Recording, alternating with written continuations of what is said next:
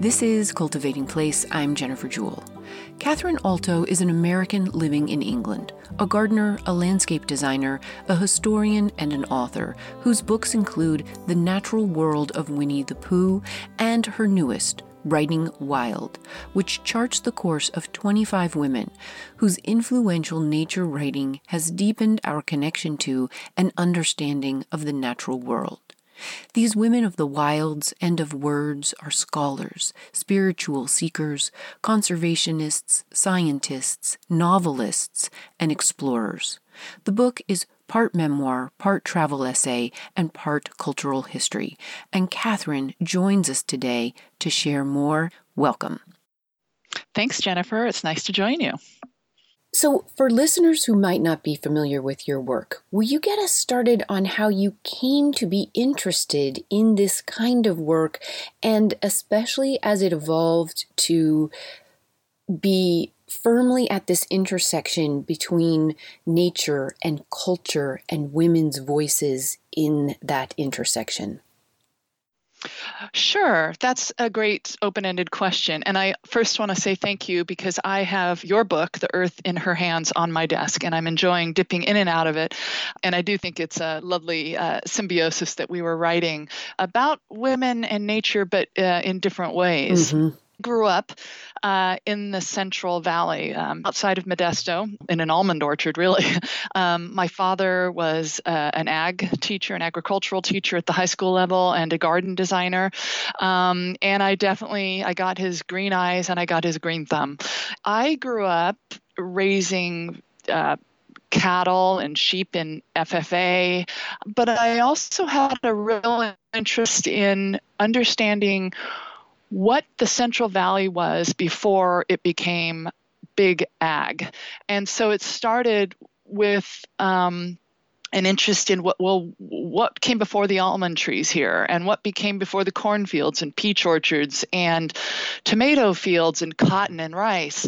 So it started by looking down at my feet. And then when I went to Berkeley, I became interested. I read Henry David Thoreau, and I read John Muir, and I read Gary Snyder, all these wonderful writers who just happened to be men. And I was hugely influenced by them, really interested in how John Muir saw the Central Valley on foot on his walk from San Francisco to Yosemite. And he saw, grasslands and oaks and grizzlies. And also, the language that Gary Snyder, also a Californian, uses in his poetry. And then Henry David Thoreau instilled this interest in sort of what is American and what does it mean to be American, and also for me what came before that even. So I had a real interest in natural history, but also one of the most profound people I studied with was not in the English department, but in the forestry department and the College of Natural Resources, and that was Carolyn Merchant, who wrote the book The Death of Nature, which describes what the world was like before the scientific revolution in the 16th and 17th century. And that was really important because we viewed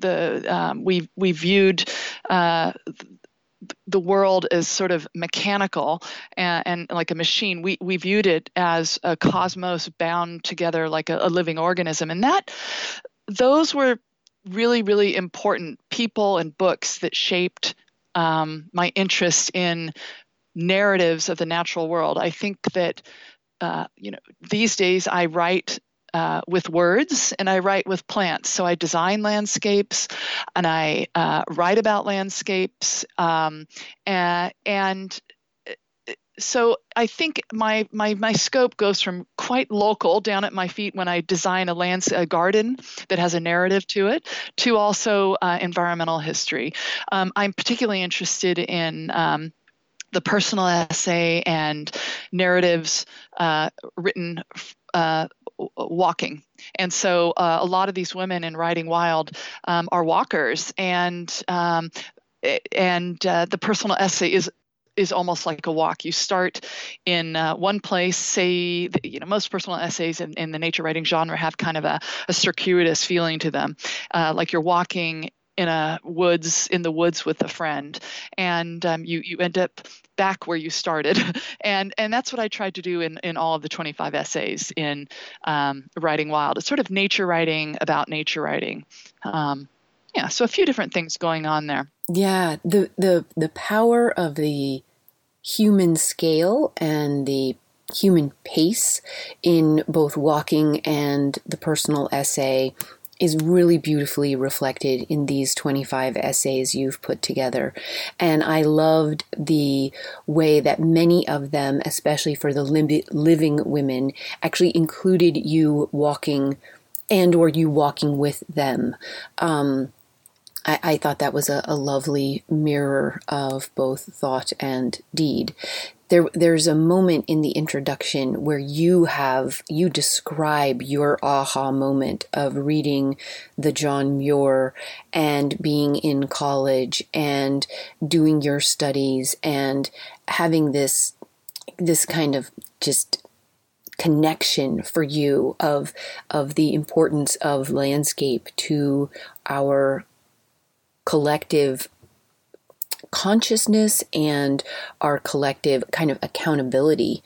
And I found this wonderful. And then the way you bring that into the feminist mindset and time that we're in now, as well as how that has come to be. Talk about so there are 25 women in this book. If you were to give us one kind of mission statement of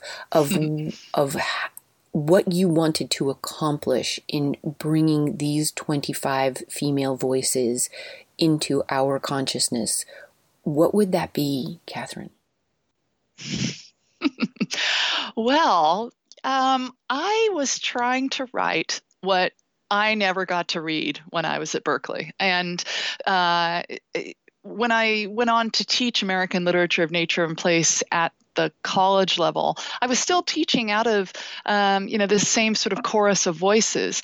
And so I suppose what I was trying to do is first, write what I never had to read.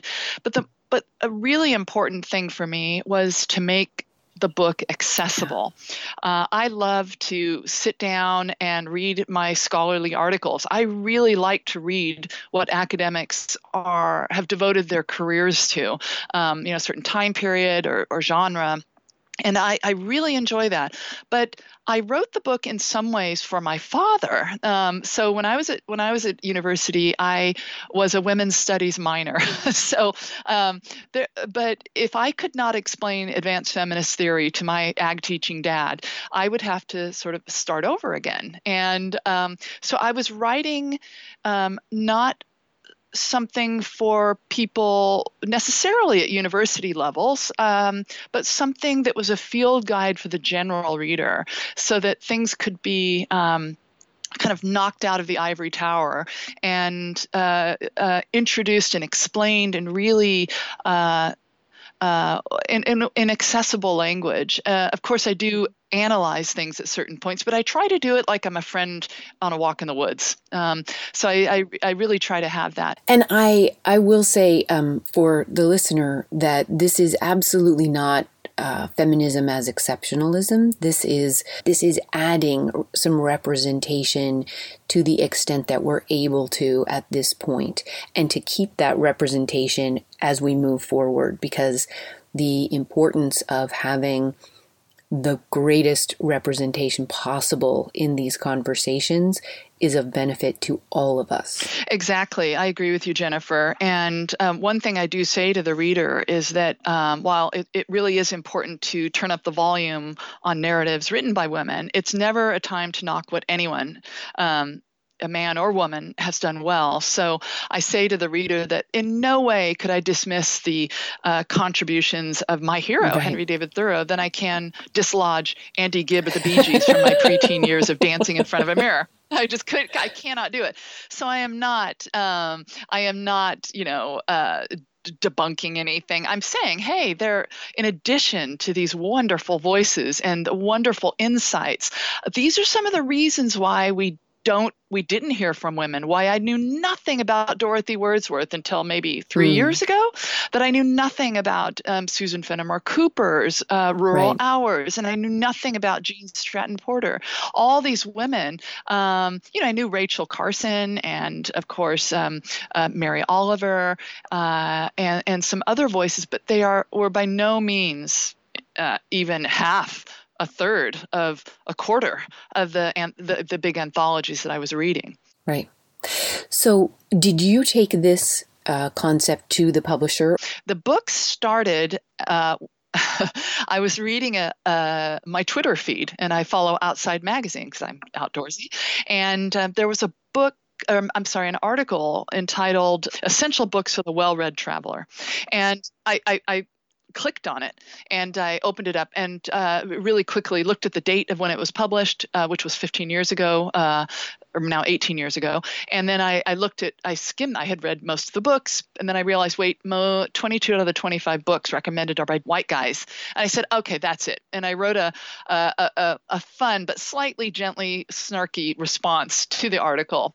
And the person handling their social media said, hey, why don't you write a rebuttal? And I wrote a rebuttal. It was printed in Outside, the online version of Outside, and it got a huge response.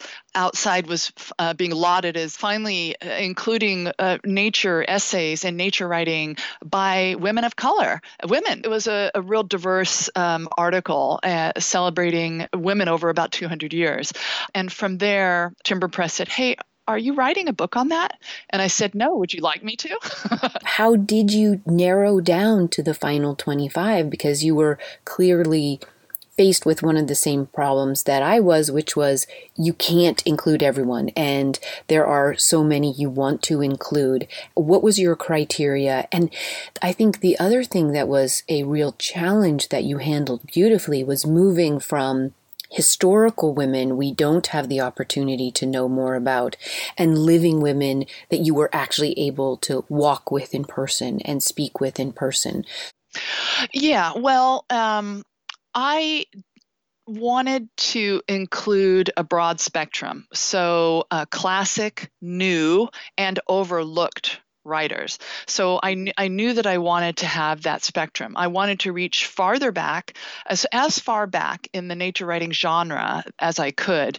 And so what that initially, I went back only to Susan Fenimore Cooper's book, Rural Hours, which was published in 1850. And then based on my friendship with James Rebanks, who wrote The Shepherd's Life, and he's a shepherd up in the Lake District. He said, well, you might want to learn a little bit more about Dorothy Wordsworth. And so I did. And so I ended up doing a lot of research at Dove Cottage and the research center there, and climbing Scafell Pike, which to we Americans, it's about 3,000 feet, but it's the tallest mountain in England. So I climbed Scafell Pike to get a view that inspired the original lake poets and inspired, romanticism and really nature writing. And so my very first essay is following in Dorothy Wordsworth's footsteps to the top of Scafell Pike.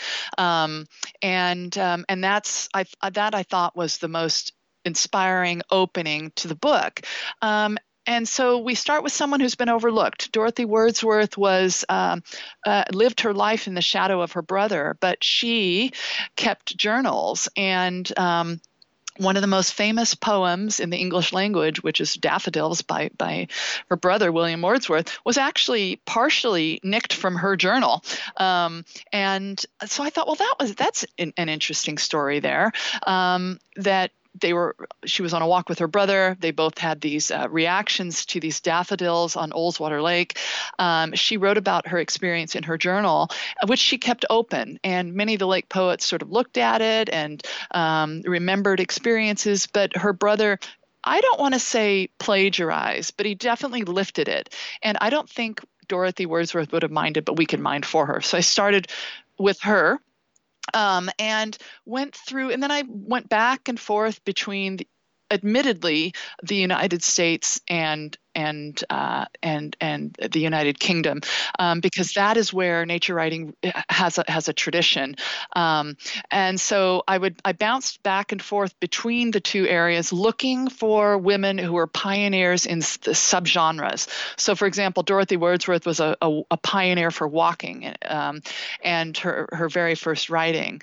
And then Susan Fenimore Cooper, because everyone thinks that Henry David Thoreau's Walden was America's first nature writing. And actually, it was the first book on nature writing was by Susan Fenimore Cooper, Rural Hours, written 4 years before Walden.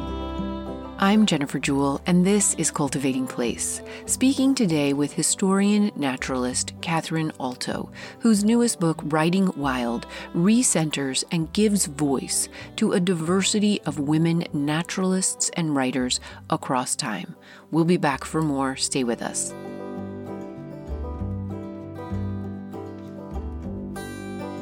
Hey, it's Jennifer. The importance of voice. This keeps coming back to me from this conversation with Kathryn Aalto and her process amplifying the voices, sometimes reanimating the voices of the 25 main women she features in this overview, and the close to 60 she covers, including side paths of other women in the book. The power of our voices is everything. Cumulatively, the power of our combined voices, or lack of our voices, changes the way our entire culture sounds, speaks, and is understood, and therefore everything about how it is effective or not. And as anyone who understands the power of manifesting, the power of our voices, in effect, creates the world we live in, with each and every day. This last 6 months has shown us the power of many voices combined to be heard.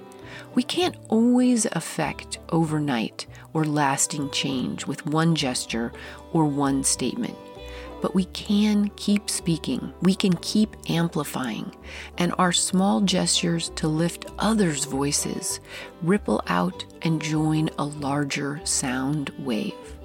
So as Kathryn says in the course of our interview, use your voice, your vote, your dollars, your own small places to amplify the voices whose sound and fury and hope echo the world you want to hear. Buy their books, rate and review their books, donate to these people, share them forward with friends. If you find value in someone's voice, please, and by all means, use and raise your own voice in your own ways to amplify these songs of representation, inclusion, growth, and change. Whose voices meant something to you today, this week, this last 6 months? Raise them up.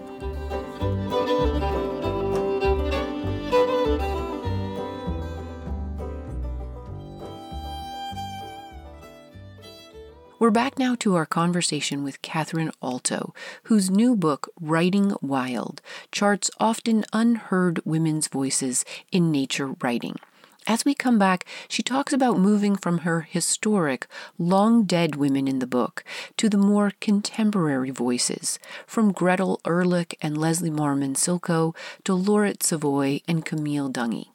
So then I moved into the 20th century, making sure that I had a balance between historians, scientists, poets, walkers, spiritual seekers, Pulitzer Prize nominated authors. And so I was looking for pioneers in each subgenre. So I love Terry Tempest Williams, for example, and her book Refuge. But I did not include her in one of the 25 essays. She's in a side path because Gretel Ehrlich wrote about the American West, first woman to write a memoir about healing in the American West. So because of that criteria, there were a million micro decisions that I made along the way. But I made sure to nod to as many women as possible, not only in the essay itself, but in the side paths and, other reading that I recommend. And this was one of the great joys of reading the book, is that the richness of their work in terms of what you just, stated, and they're all kind of intersecting and overlapping. And I found this to be, it was just very, very human, because none of us are one thing. We are all many. And all of these topics are incredibly relevant today. And I think you point this out in the either the Wordsworth or the Fenimore Cooper piece, that it could, like, what she was writing could easily be read today, and it's still the same truth that we're talking about, whether it's mourning the continuing loss of real wild, or the role of women in our world. As you were putting them together, these 25 essays, and you were sort of mapping some of these pathways of theirs, what were there surprises for you? Were there universal threads that kept coming out and coming out and coming out? What were some of your greatest revelations in the work, Kathryn? Well, I was really looking at diversity as well. I was looking at what makes this particular woman's writing distinct. And so I was looking to move the reader from, the 1800s to the present. Surprising things was, well, for one thing, I've often found that nature writing has felt like being in a Sunday school classroom, that very much like a sermon about, and in this Anthropocene, we are at a point where, you can't really laugh it's like laughing at a funeral. That's inappropriate. But that doesn't mean there isn't humor and joy. So I was looking for a range of emotion, a range of backgrounds. So, for example, I have Elena Passarello, who wrote the wonderful book Animals Strike Curious Poses. She's a trained actress, and she's a great humor writer. She is so funny. It's probably one of the funniest books, period, but about animals. And so I wanted to be sure that that dimension of the nature writing genre, which might be new to a lot of people, that it's represented in there.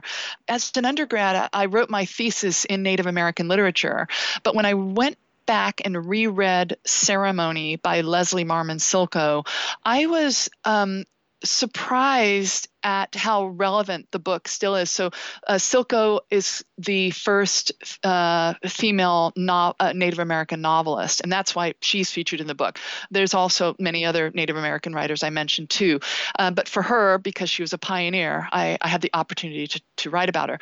So So to bring Ceremony and make it more relevant to readers now was really important, because we have really high rates of suicides amongst military veterans. And Ceremony is about, in real life, Silko's cousins came back from war quite wounded, and people didn't know what was happening. So Ceremony is about Teo, this fictional character, who is trying to get better. He's mentally ill. He's got PTSD now. And the book was quite popular amongst Vietnam veterans, but how can Ceremony be relevant now? So that was one thing that was really important. And the relevance comes from understanding that we need to understand, we need to have a really great sense of place, understanding the plants that grow in an area, and the people, and understanding our place in the universe, in our neighborhood, in our region, and so forth. And Tayo, the character, undergoes a ceremony and learns to heal himself by understanding that he is part of the landscape. And that was really important. You could see horticultural therapy is being used with veterans these days, so that was one one aspect of Silko's work, of one example of one author, where the book is still really relevant and represents a community, that has been underrepresented in nature writing. Also, I felt like Diane Ackerman. I think again, nature writing can be very Sunday school-esque, and I call her nature writing's Aphrodite. She is a beautiful erotic writer. She uses beautiful, rich language. And I describe in the book what one of my graduate school colleagues felt about her writing. He loved Hemingway. Well, Ackerman is no Hemingway. She's just absolutely like a lush red Cabernet versus, a dry martini. I love that diversity again. Laurette Savoy is really, really, really fascinating. So Laurette, Professor Savoy, I should say, is a professor of geology at Mount Holyoke. She has sort of this understanding of the dimension of time that I think we often don't have, because we live in the present. And so to have someone who has a very interesting mixed race background, Native American, European American, and Anglo American, and this deep time understanding. And so it's a memoir of who she is. And it really cracked open my perspective of who I am. And so after I wrote that piece and read Trace, I wrote a letter to my great-great-great-great-grandchildren, and it's sealed up and ready for them to read 200 years in the future about who I am and where they came from, because we lose that sense of who we are and these narratives about where we've come from and where we've been. And so that was this deep time journey with Laurette. Carolyn Finney and Camille Dungy as well are African American writers who got me thinking a lot more deeply about what it means to be privileged and white and moving through the natural world. Carolyn Finney wrote the book Black Faces, White Spaces. And that is a whole journey. And I invite readers and listeners to explore her book. Camille Dungy writes about what it feels like to be an African American woman and writing about being a mother and the problems with that for her, because so many African Americans as slaves were treated as as animals, she says, and that it was very problematic for her to write about what it feels like to be a mother. She says that it can be damaging for women of color to write about their bodies this way, but she said she feels most comfortable that way doing it. And so I wanted to give as many diverse women their own voices. We've got really generous excerpts from their writing. And I really wanted to sort of turn things over to women, even if they are deceased, to let them speak through their writing. What else did I learn? I think I end the book with thoughts about Elizabeth Rush's Pulitzer Prize nominated book, Rising. And I end that essay on the topic of how do women feel about bringing children into a world that has been so changed climate-wise, and how can we do it? And so Elizabeth Rush, who's now, I think as we speak, she's 8 months pregnant, got me thinking about the importance of everybody having a maternal view toward the natural world. And that is that we don't need to be biological parents. We don't need to be female. We can be men who have a very caring way of acknowledging systems that the world, sort of the Gaia hypothesis. It's not really a hypothesis. The idea that the earth is living and breathing as if it were a friend or a person sitting next to us, and that we need to take care of it in a very maternal way.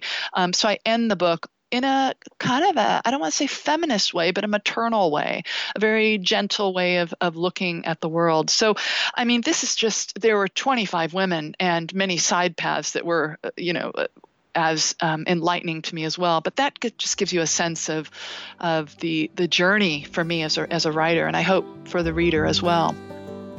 I'm Jennifer Jewell, and this is Cultivating Place, speaking today with historian and nature writer Kathryn Aalto, whose newest book, Writing Wild, recenters and gives voice to a diversity of women naturalists and writers across time. We'll be back for more. Stay with us. Okay, so thinking out loud this week, we're now into July. Past the summer solstice and the July full moon, past the 4th of July. I've been thinking a lot about the importance of seasonality and the attendant ritual and ceremony cultures and their religions across time and space have incorporated into each seasonal marker. The sun rising and setting, the seasons and moons waxing and waning, seeds being sown, germinating, growing, flowering, and setting seeds again. Years passing, so many tree rings added to the girth of our experience. The human need and gravitational pull towards ceremony is well documented, and Kathryn Aalto reiterates that beautifully in her book and in our conversation today, just as Leslie Marmon Silko did in her groundbreaking work, Ceremony, published in 1977. Both of these remind me of the conversation with Jamaica Kincaid last week and the discussion around redemption. What will redeem us? What will redeem our cultural failures, our environmental and our economic failures, our well-being failures? There are a multiplicity of urgencies right now.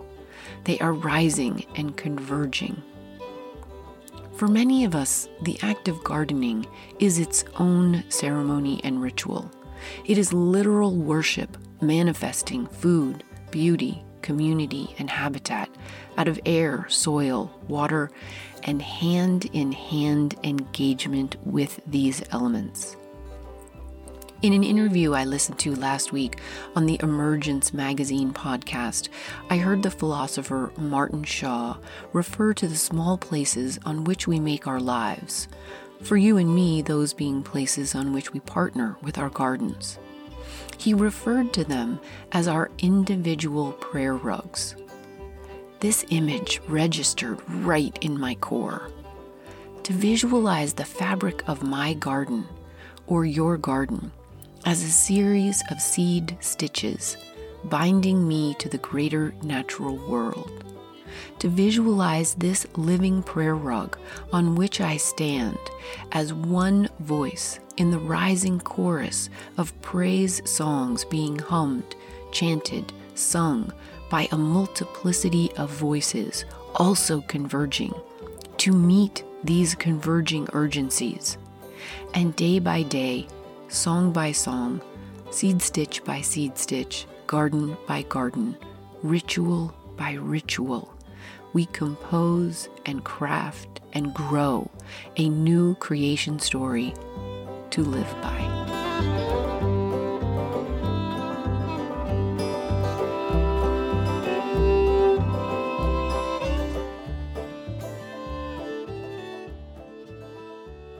We're back now to our conversation with Kathryn Aalto, whose new book, Writing Wild, charts often unheard women's voices in the field of nature writing. As we come back, she's describing the correlation between science and our connection to nature. I think it's really important these days to be science literate. And I think one of the most important roles that nature writers have is making scientifically complex topics understandable to the everyday person, so that we can understand and make the most informed decisions about the best way to be in the world. And we're having our conversation in early May here, and these early pandemic days. I don't know what phase we're in right now, and I think people who are handling this well are listening to the scientists, but that moves action. But what moves hearts are the poets. And so for me, I like to read narrative or creative nonfiction that is beautifully written, but conveys information and facts in compelling ways. And that's what most of these women do. You have people like Annie Dillard, who write about metaphysics and spirituality with the natural world.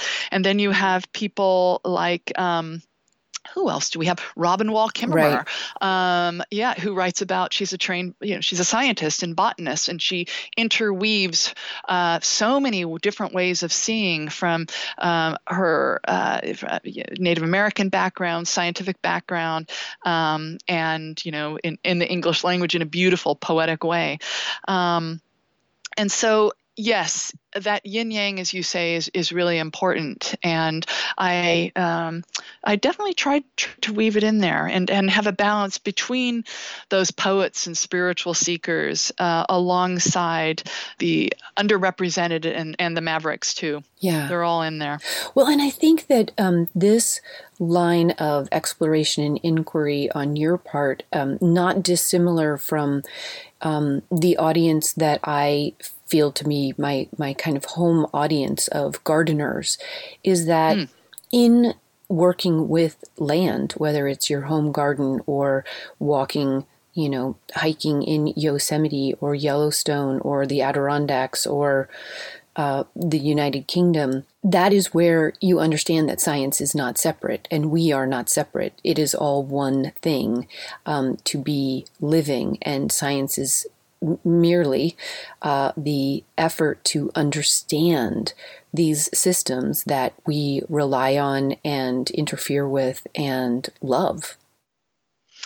Exactly. And the other thing about I'm glad you mentioned gardeners, because in addition to the science and understanding, say, botany or seasons and having that understanding of sense of place, which I should say, sense of place is that indivisible layer of memories and history and emotion in a place.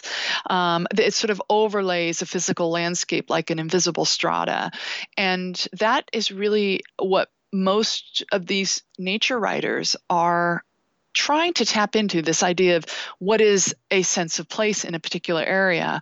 And bringing the science in as well is really important. But for gardeners, since you mentioned gardeners, I enjoyed every single one of these essays and researching each woman. It was just like having it's just wonderful. I never wanted to leave a particular so-called room when I was writing about someone. But since you mentioned gardens, I live about 4 hours west of Sissinghurst Castle Garden, which is regarded as one of the greatest gardens in the world, created by Vita Sackville West and her husband Harold. And she was, she was a real plantswoman, but she wrote beautifully about the Kent, and she won lots of poetry awards. So she's known for being this artist of gardens and this creator of this amazing place. But at the same time, she understood the background, the history of plants and where they moved around, and she could write beautiful narratives in just a paragraph about a plant. So that particular essay was really, really enjoyable to write about. And I feel like I also want to say that, she was a bit of a sapphic rebel, and I wanted to include um, women who were diverse in many different ways, not only from where they lived, but their gender, race. So race, gender, ethnicity, place, all of these things was this incredibly wonderful cocktail for me to make my decisions. But Vita is in there, and I love that Yeah. her name means life, actually, Yeah. and that her greatest legacy was leaving this living legacy of Sissinghurst. Yeah.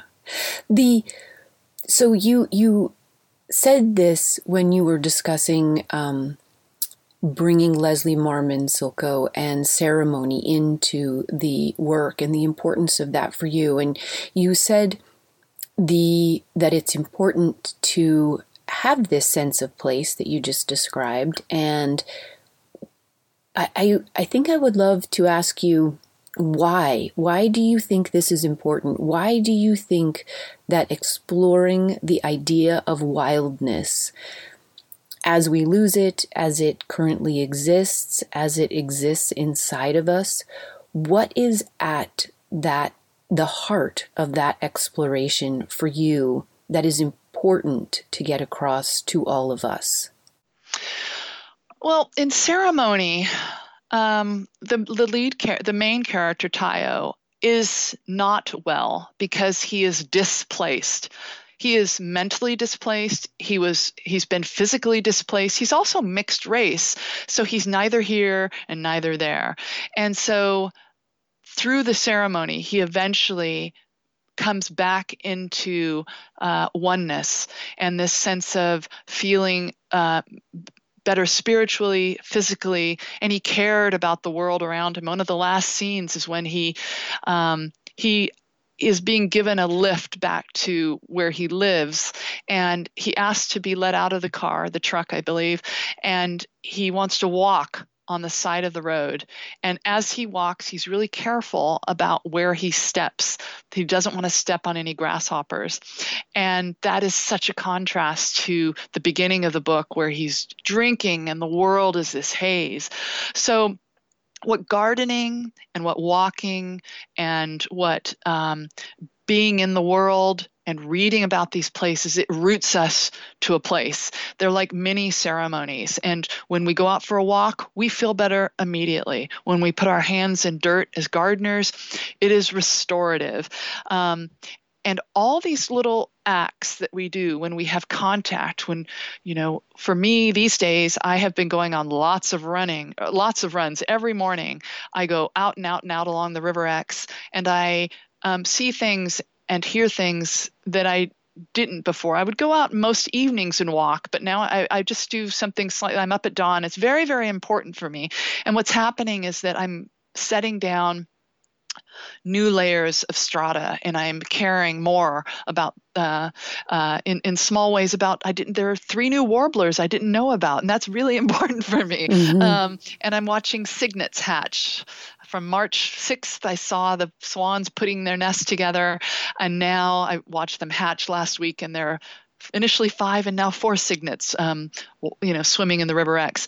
So what that does is it helps us become, it taps into the fact that we are actually not separate from the natural world. We say nature writing as if we're separate from the natural world. We are animals.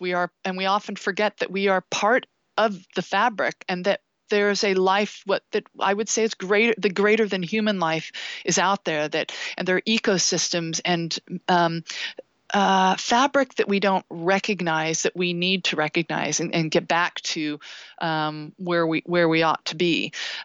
So Silko is, I could talk about every single, each of the women and what they can do for us. But I think because all of them are trying to either tap into an essential wildness to understand our place in the world before we tipped it out of its healthier state, and also trying to understand what came before us as well. So there's this seeking this wildness, and also understanding what is innately wild in ourselves, and what makes us feel better.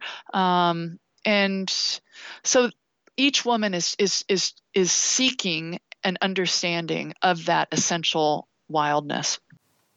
So there is this, I think that one of the things I take away, and from what you just said, but also from reading the book and learning about some of these new women and revisiting some of the women I knew, was just the importance of this reintegration and reconceptualization that makes it better for us, but also puts us in a greater position of accountability and that nurturing care that you end the essays with. The importance of reconceptualizing our place and reintegrating ourselves with this place, whether this place is the entire globe seen from a geological time frame like Savoy's, or our exact immediate places experienced through where we walk and the signets we see born. Yeah, I think one of the best comments I can make on that is that where do we feel alive, and where do we feel healthy and clear-minded in the natural world? I think that's really an important barometer. What landscapes can we visit or cultivate right outside our door that make us feel better, but also not just, egocentrically, but how does it help us understand seasons, cycles, and understanding the world as this living, breathing entity that needs us to curtail our behavior. Yeah. And I think, you look at someone, a writer like, Andrea Wolf, who writes about natural history, and she's really interested in people from the Enlightenment, and you can see people whose actions and decisions have either added to our knowledge, or mistakes people are making along the way, or contacts that people are making. Sachi Lloyd was also really interesting to me. I hadn't read much cli-fi, which is a climate change fiction. Right. So she really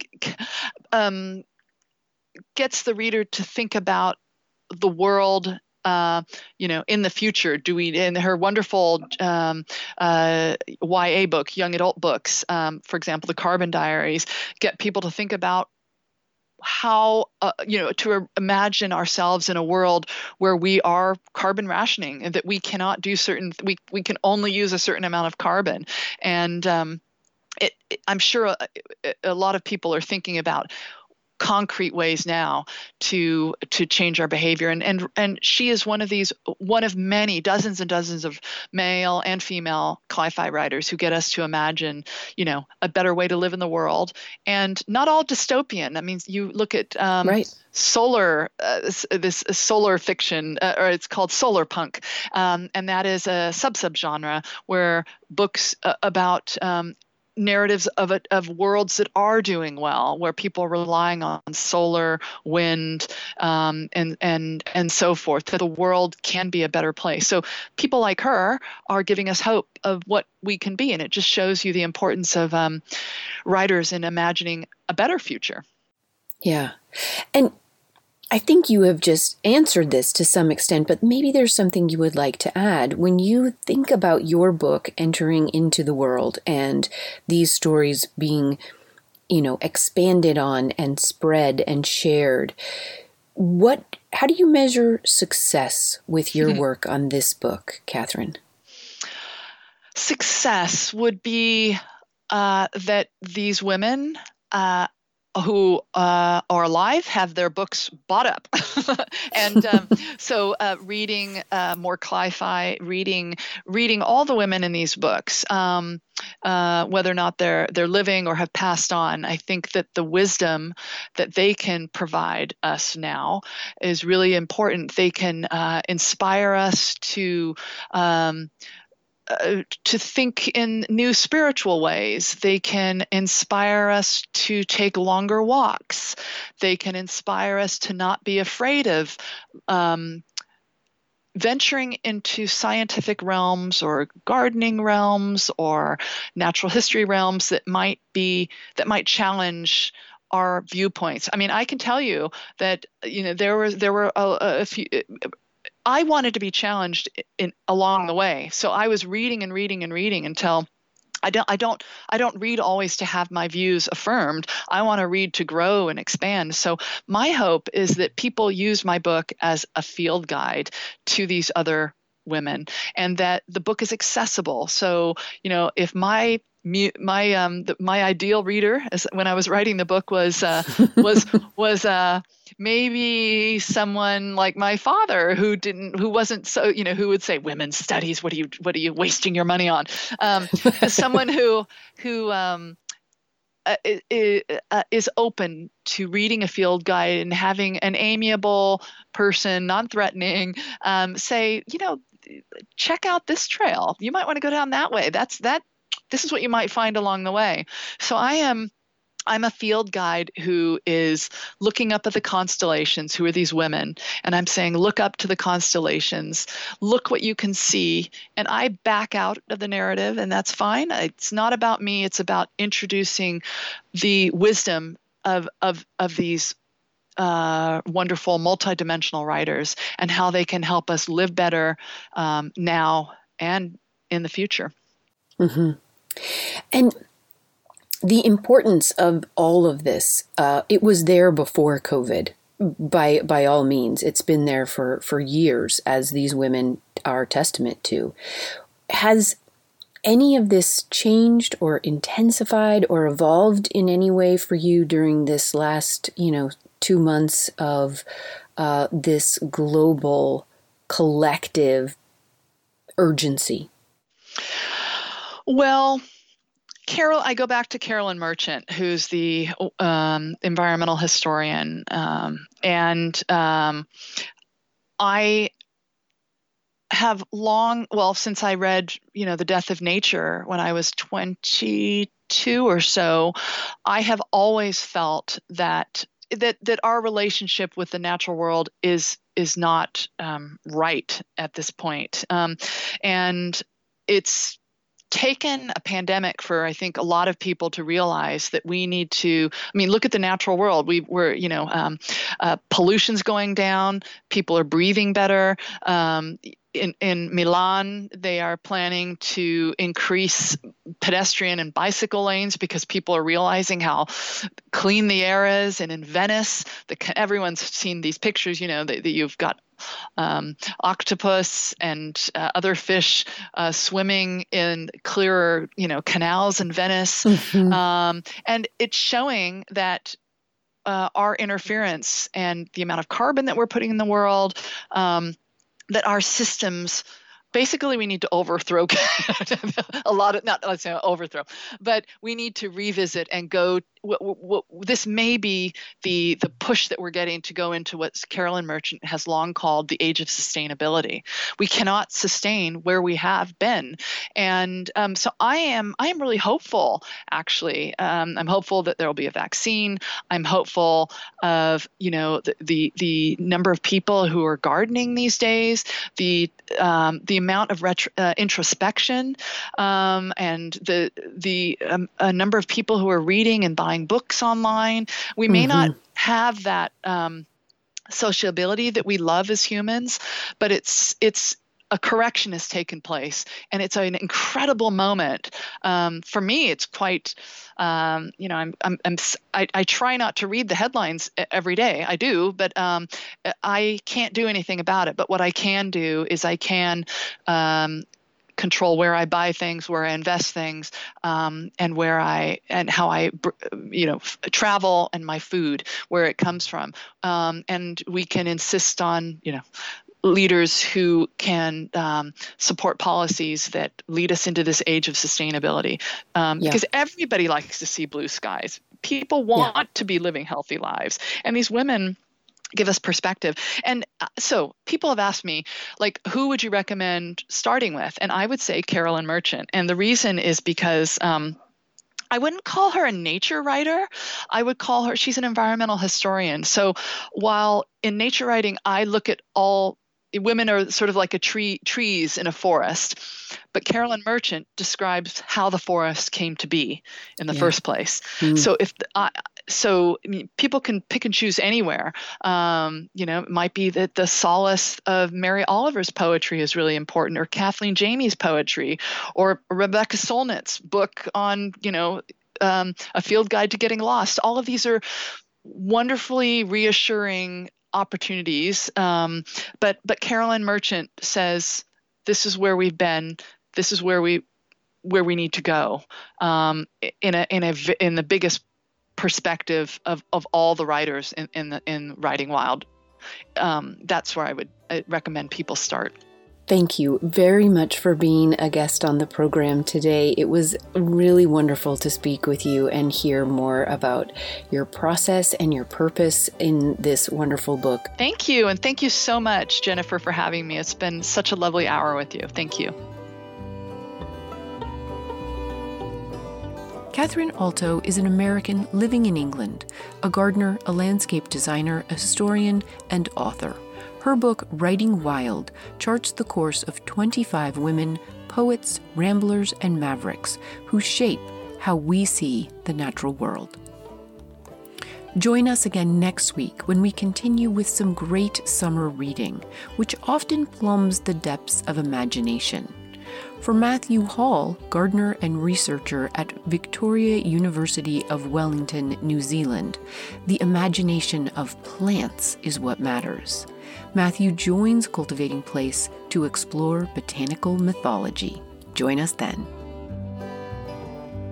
Cultivating Place is a listener-supported co-production of North State Public Radio, now also heard weekly on KWMR in Point Reyes Station on California's northern coast. Over on cultivatingplace.com this week, you will not want to miss this week's episode notes and beautiful photographs from the book Writing Wild. Our show producer and engineer is Matt Fiddler. Original theme music is by Ma Muse, accompanied by Joe Craven and Sam Bevan. Cultivating Place is distributed nationally by PRX, Public Radio Exchange. Until next week, enjoy the cultivation of your place. I'm Jennifer Jewell.